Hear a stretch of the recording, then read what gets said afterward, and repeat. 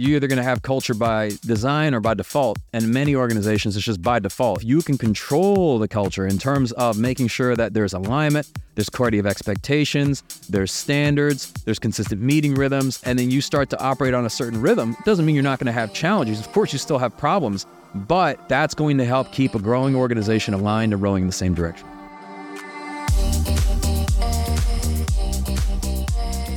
I'm Michael Mogul, founder and CEO of CRISP, the nation's #1 law firm growth company. I've built my business through practice, not theory.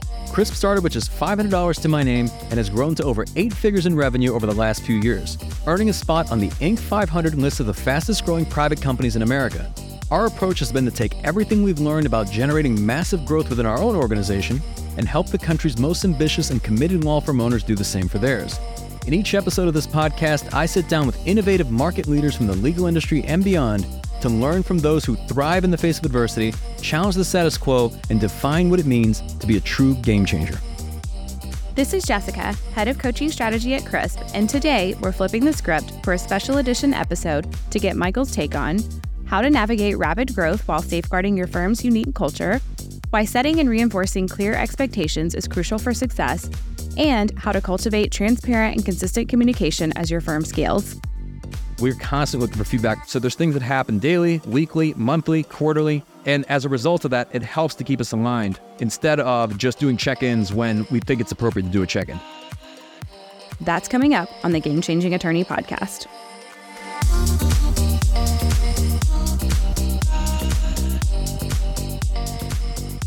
Welcome back to another AMMA episode. Boom, I'm so excited to do another one with you, Jessica. Another Ask Michael Mogul Anything.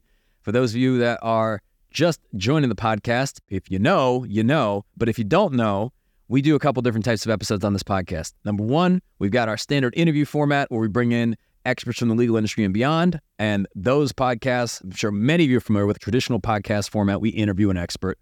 Then there's our encore editions. We bring back one of the episodes from the past 3 years across the hundreds of episodes that we've done, some of the most popular episodes, because people join the podcast at different times. We feature those. And then finally, you're listening to it, the AMMA. Turns out people like it, or at least that's the feedback we've gotten, that people do enjoy these. So we'll keep doing them. That involves you all submitting your questions. Typically, you text us 404-531-7691, and then we answer your questions on the podcast. Now, having said that, we got to tell them, Jessica, about the fee.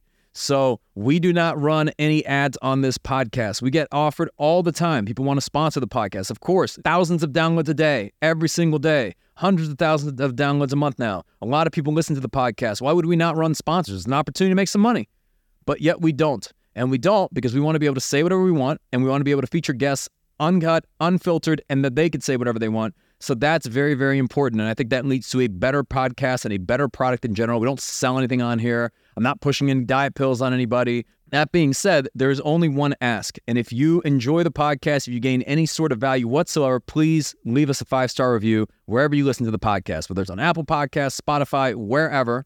And that helps us reach more people. You can do it right now while you're listening to the podcast. Leave a 5-star review and say, hey, here's what I really love about the podcast, or share it with someone. That helps us grow. It helps us reach more people. And that will help us ensure that we always keep the podcast free, no ads, no sponsors. And with that, Jessica, let's move on to the AMMA.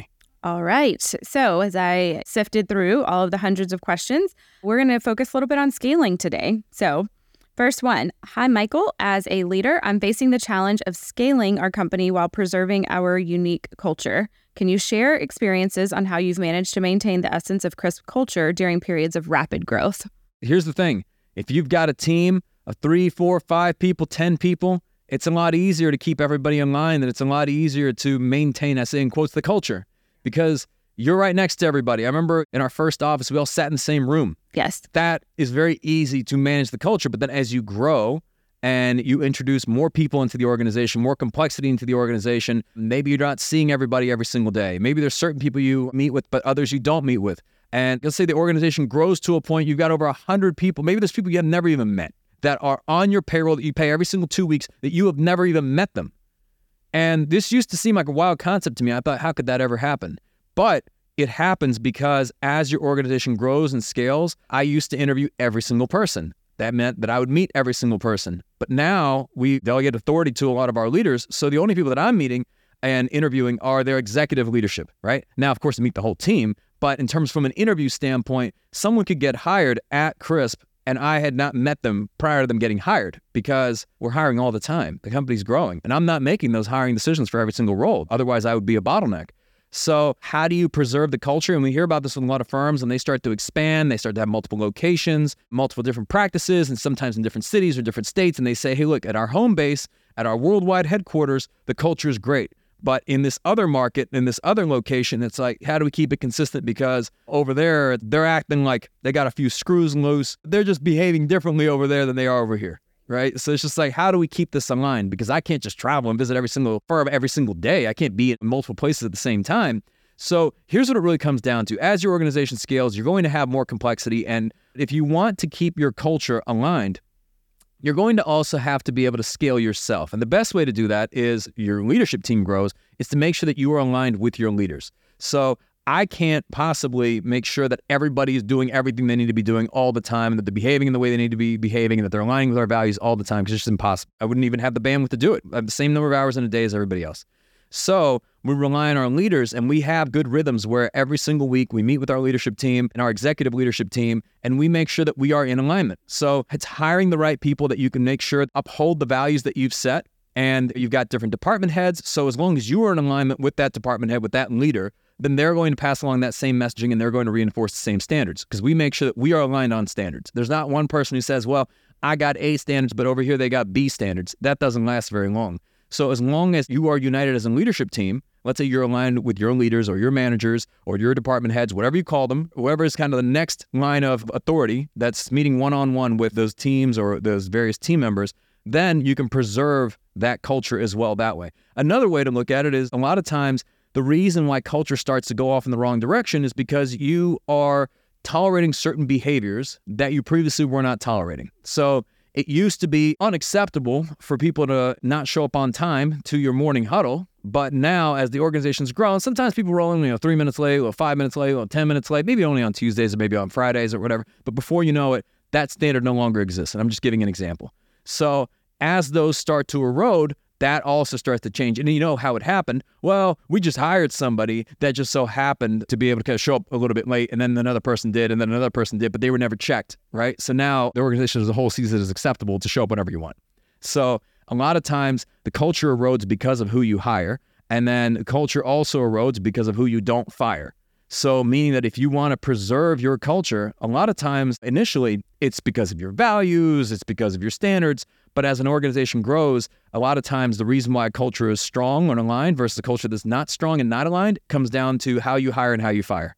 So if you are not making those right hiring decisions, or especially the firing decisions, because you want to really maintain culture, you show me who are you firing. Because if you're tolerating things and you're keeping people way past their expiration date, before you know it, you start to see standards erode and then the culture erodes. And it's funny, I had this conversation with somebody the other day. We were talking and they're like, how do we maintain a level of savagery across this particular team in this department? And I said, look, if you think about, let's say, professional sports, you walk into the locker room, let's say at the University of Alabama, and let's say you come in and say, oh man, do we really have to practice this hard? They look at you like you had horns on your head. Or they're like, man, can we just take a day off today? Or can we just take a break? That kind of mentality would get pushed out real quick. But the problem is that organizations across the country, if that type of mentality comes into your organization and before you know it, they start to say, hey, you know what? Maybe they're right. And then another one comes in and it says, maybe they're right. Maybe we should take it easy. Maybe we should serve pizza. Maybe we should have beer on tap. Everyone do whatever the hell they want, whenever they want, wherever they want. Let's just let them do that. No checks and balances, no accountability, no targets. Why do we even need KPIs? I don't like them. They seem oppressive. I don't like accountability. It makes me uncomfortable.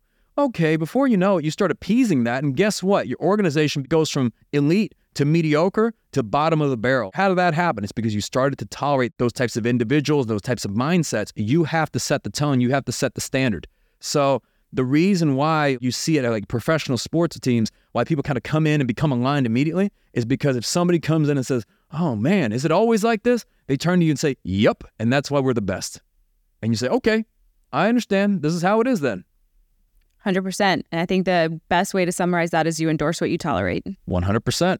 All right. So next one, our company is growing rapidly, and I'm worried that our unique culture might get lost in the process. How have you made sure that every team member at Crisp, old or new, lives and breathes your company's culture and core values? So a bit of an extension from the last one. Yeah. So in relation to the values, I'll put it this way.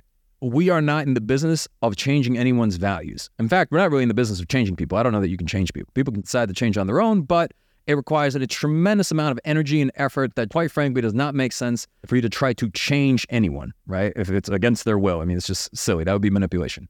So we actually hire to ensure that there's value alignment. So meaning that our values and our core values in the organization, not the values for the entire world or not the values for every organization in the country, they're just the values for Crisp. And the people we hire, we aim to align values. So make sure that our values are their values and their values are our values, that we see things the same way and we agree that, hey, being solutions focused is a good thing. Being results driven is a good thing. Being vested in client success is a good thing. Being better than yesterday is a good thing. I'm just listing off some of our core values, but we screen for that as part of the hiring process. Then once they come in, okay, great, we know there's value alignment and we determine that there's cultural fit. But then they come in and there's the onboarding that takes place. Someone's not coming in on their first day and like, that's it, get to work. There's a span of time. We've got a whole 30, 60, 90-day plan where we lay out, here are the expectations. Here's how we're going to train and develop you. When you come in, they go through Crisp 101. Here's how we began. Here's what we're all about. Here's our product mix. Here's who we work with. All the things you have to learn to be able to be successful here and to set that person up for success. And that's the same way every single time. The onboarding is the same way every single time. Now, depending on the role, the 30, 60, 90-day plan is going to be different for someone in one department versus someone in another department, but the actual orientation really remains the same. And Crisp 101 is the same, and we continue to update that as the company grows. So we make sure that people come in, it's very much systematized and structured and delivered in a way where it's consistent. Because if you are not doing that, well then, some people are getting the message while others are not. You have a lot of variability. You don't know if somebody's really brought up to speed. They don't know what the expectations are. Then their success is really a roll of the dice. But here, our aim is to make sure that the only reason why someone would not be successful is not because of a lack of information, not because of a lack of training, not because of a lack of development, but quite simply the ball's in your court. You don't put forth the effort. That's on you. You can't control somebody's effort. So that's really what it comes down to. And then the other aspects that we look at beyond that, we need to also know that we're getting the right feedback from the people that we're investing in and that we're training and developing them properly. So we're constantly looking for feedback of how's your training going? Give us feedback on your 30-day plan, the 60-day plan, the 90-day plan. At our leadership meetings, we're constantly evaluating new hires and saying, how's this person performing? We know exactly where they stand. So a lot of it is just having the right data and insights to know how somebody is doing and really being vested in them. It's not like somebody starts and we ignore them. It's like we really, really, really, especially in those first 90 days, we want to make sure that they're going to be successful to allow them to start driving value for the organization as quickly as possible. Absolutely. And one thing about any new hires, we actually have all of that developed before they even start. Honestly, before you even post the job, is because we want to make sure we are setting them up for success. And the last thing you want is a new hire saying, what am I supposed to be doing? Exactly. The only reason that someone, I would say, does not like what they're doing is because they don't know what they're doing. If they come to you and they're frustrated and they're struggling, in many cases, it's just because they don't have a proven path to being successful. They just don't know what is expected of them. They don't know how to succeed. And yes, there's elements of this where you need to encourage critical thinking of them to solve problems.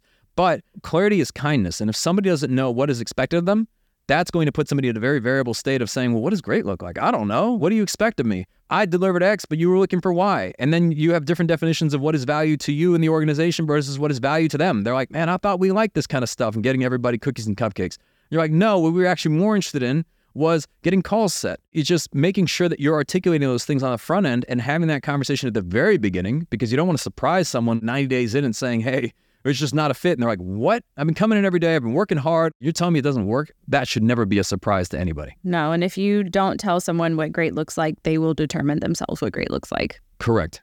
All right, third one today. One of the challenges of a growing company is maintaining close-knit relationships and open communication. How have you managed to keep the lines of communication open and maintain a sense of unity at Crisp, even as you've expanded? First and foremost, anyone can message me at any time. We use Slack here. I know some organizations use Teams or whatever your messenger is. Anybody, you don't have to go through somebody else. You don't have to go through like some leader. Like if you have anything you want to ask me, anything you want to let me know, you can message me at any time. This is actually interesting because recently we had a team member that found out that I love to play some video games. And they're like, man, what are the favorite games that you're playing right now? What do you really enjoy? Because they're like, I'm playing PlayStation. Have you played these games? What do you think? And I love that I got this message because I responded and I was like, here's exactly what I'm playing. Here's what I think, man. What are you up to? What are you playing? And he's like, whoa, I did not expect that. I did not even expect to get a response.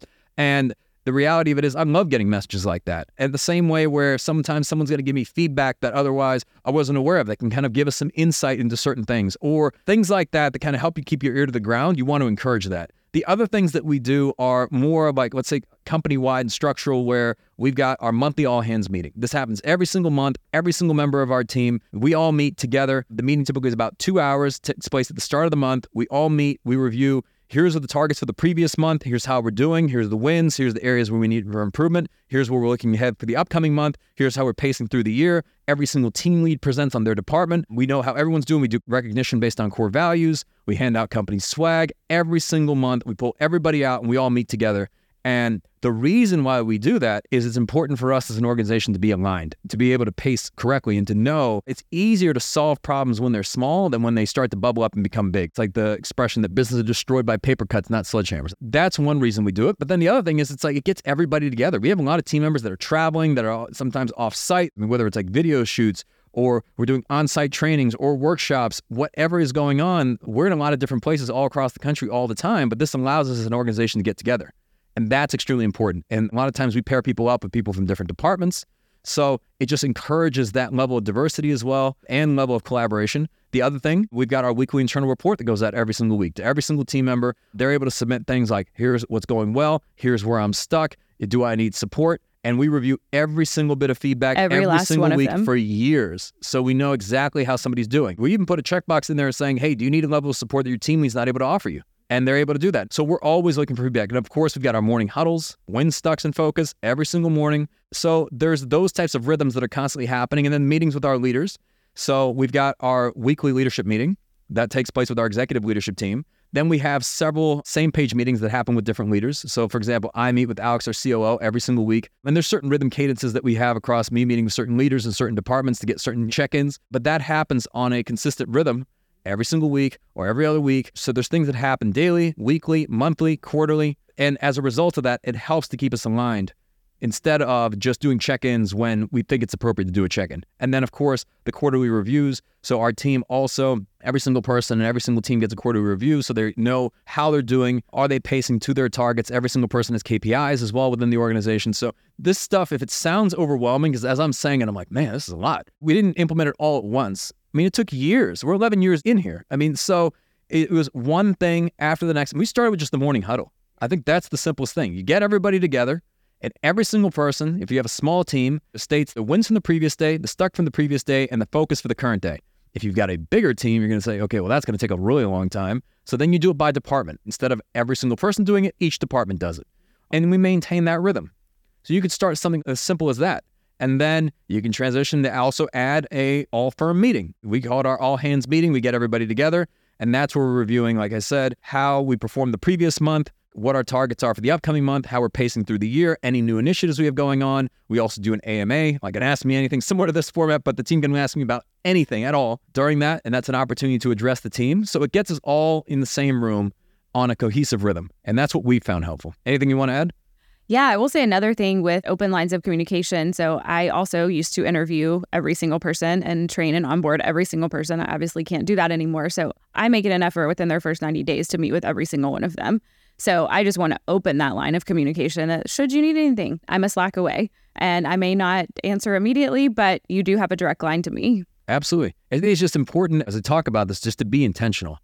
So the saying is you're either going to have culture by design or by default. And many organizations, it's just by default. It just so happened that we got these people in a room together, we worked together long enough, and now our culture is toxic or whatever they call it. But in reality, if you can control the culture in terms of making sure that there's alignment, there's clarity of expectations, there's standards, there's consistent meeting rhythms, people have clarity, they've got KPIs and targets, and then you start to operate on a certain rhythm, it doesn't mean you're not going to have challenges. Of course, you still have problems, but that's going to help keep a growing organization aligned and rowing in the same direction. Absolutely. And one other thing I actually do too is like JM office hours. So once a month, we just kind of open up. If somebody wants to meet with me, they go through the assistant, but it could be literally about anything. I've had it for mentorship. I've had it for someone to have me look at their spouse's print, whatever it might be. But still, again, just making sure that you're not an absent owner.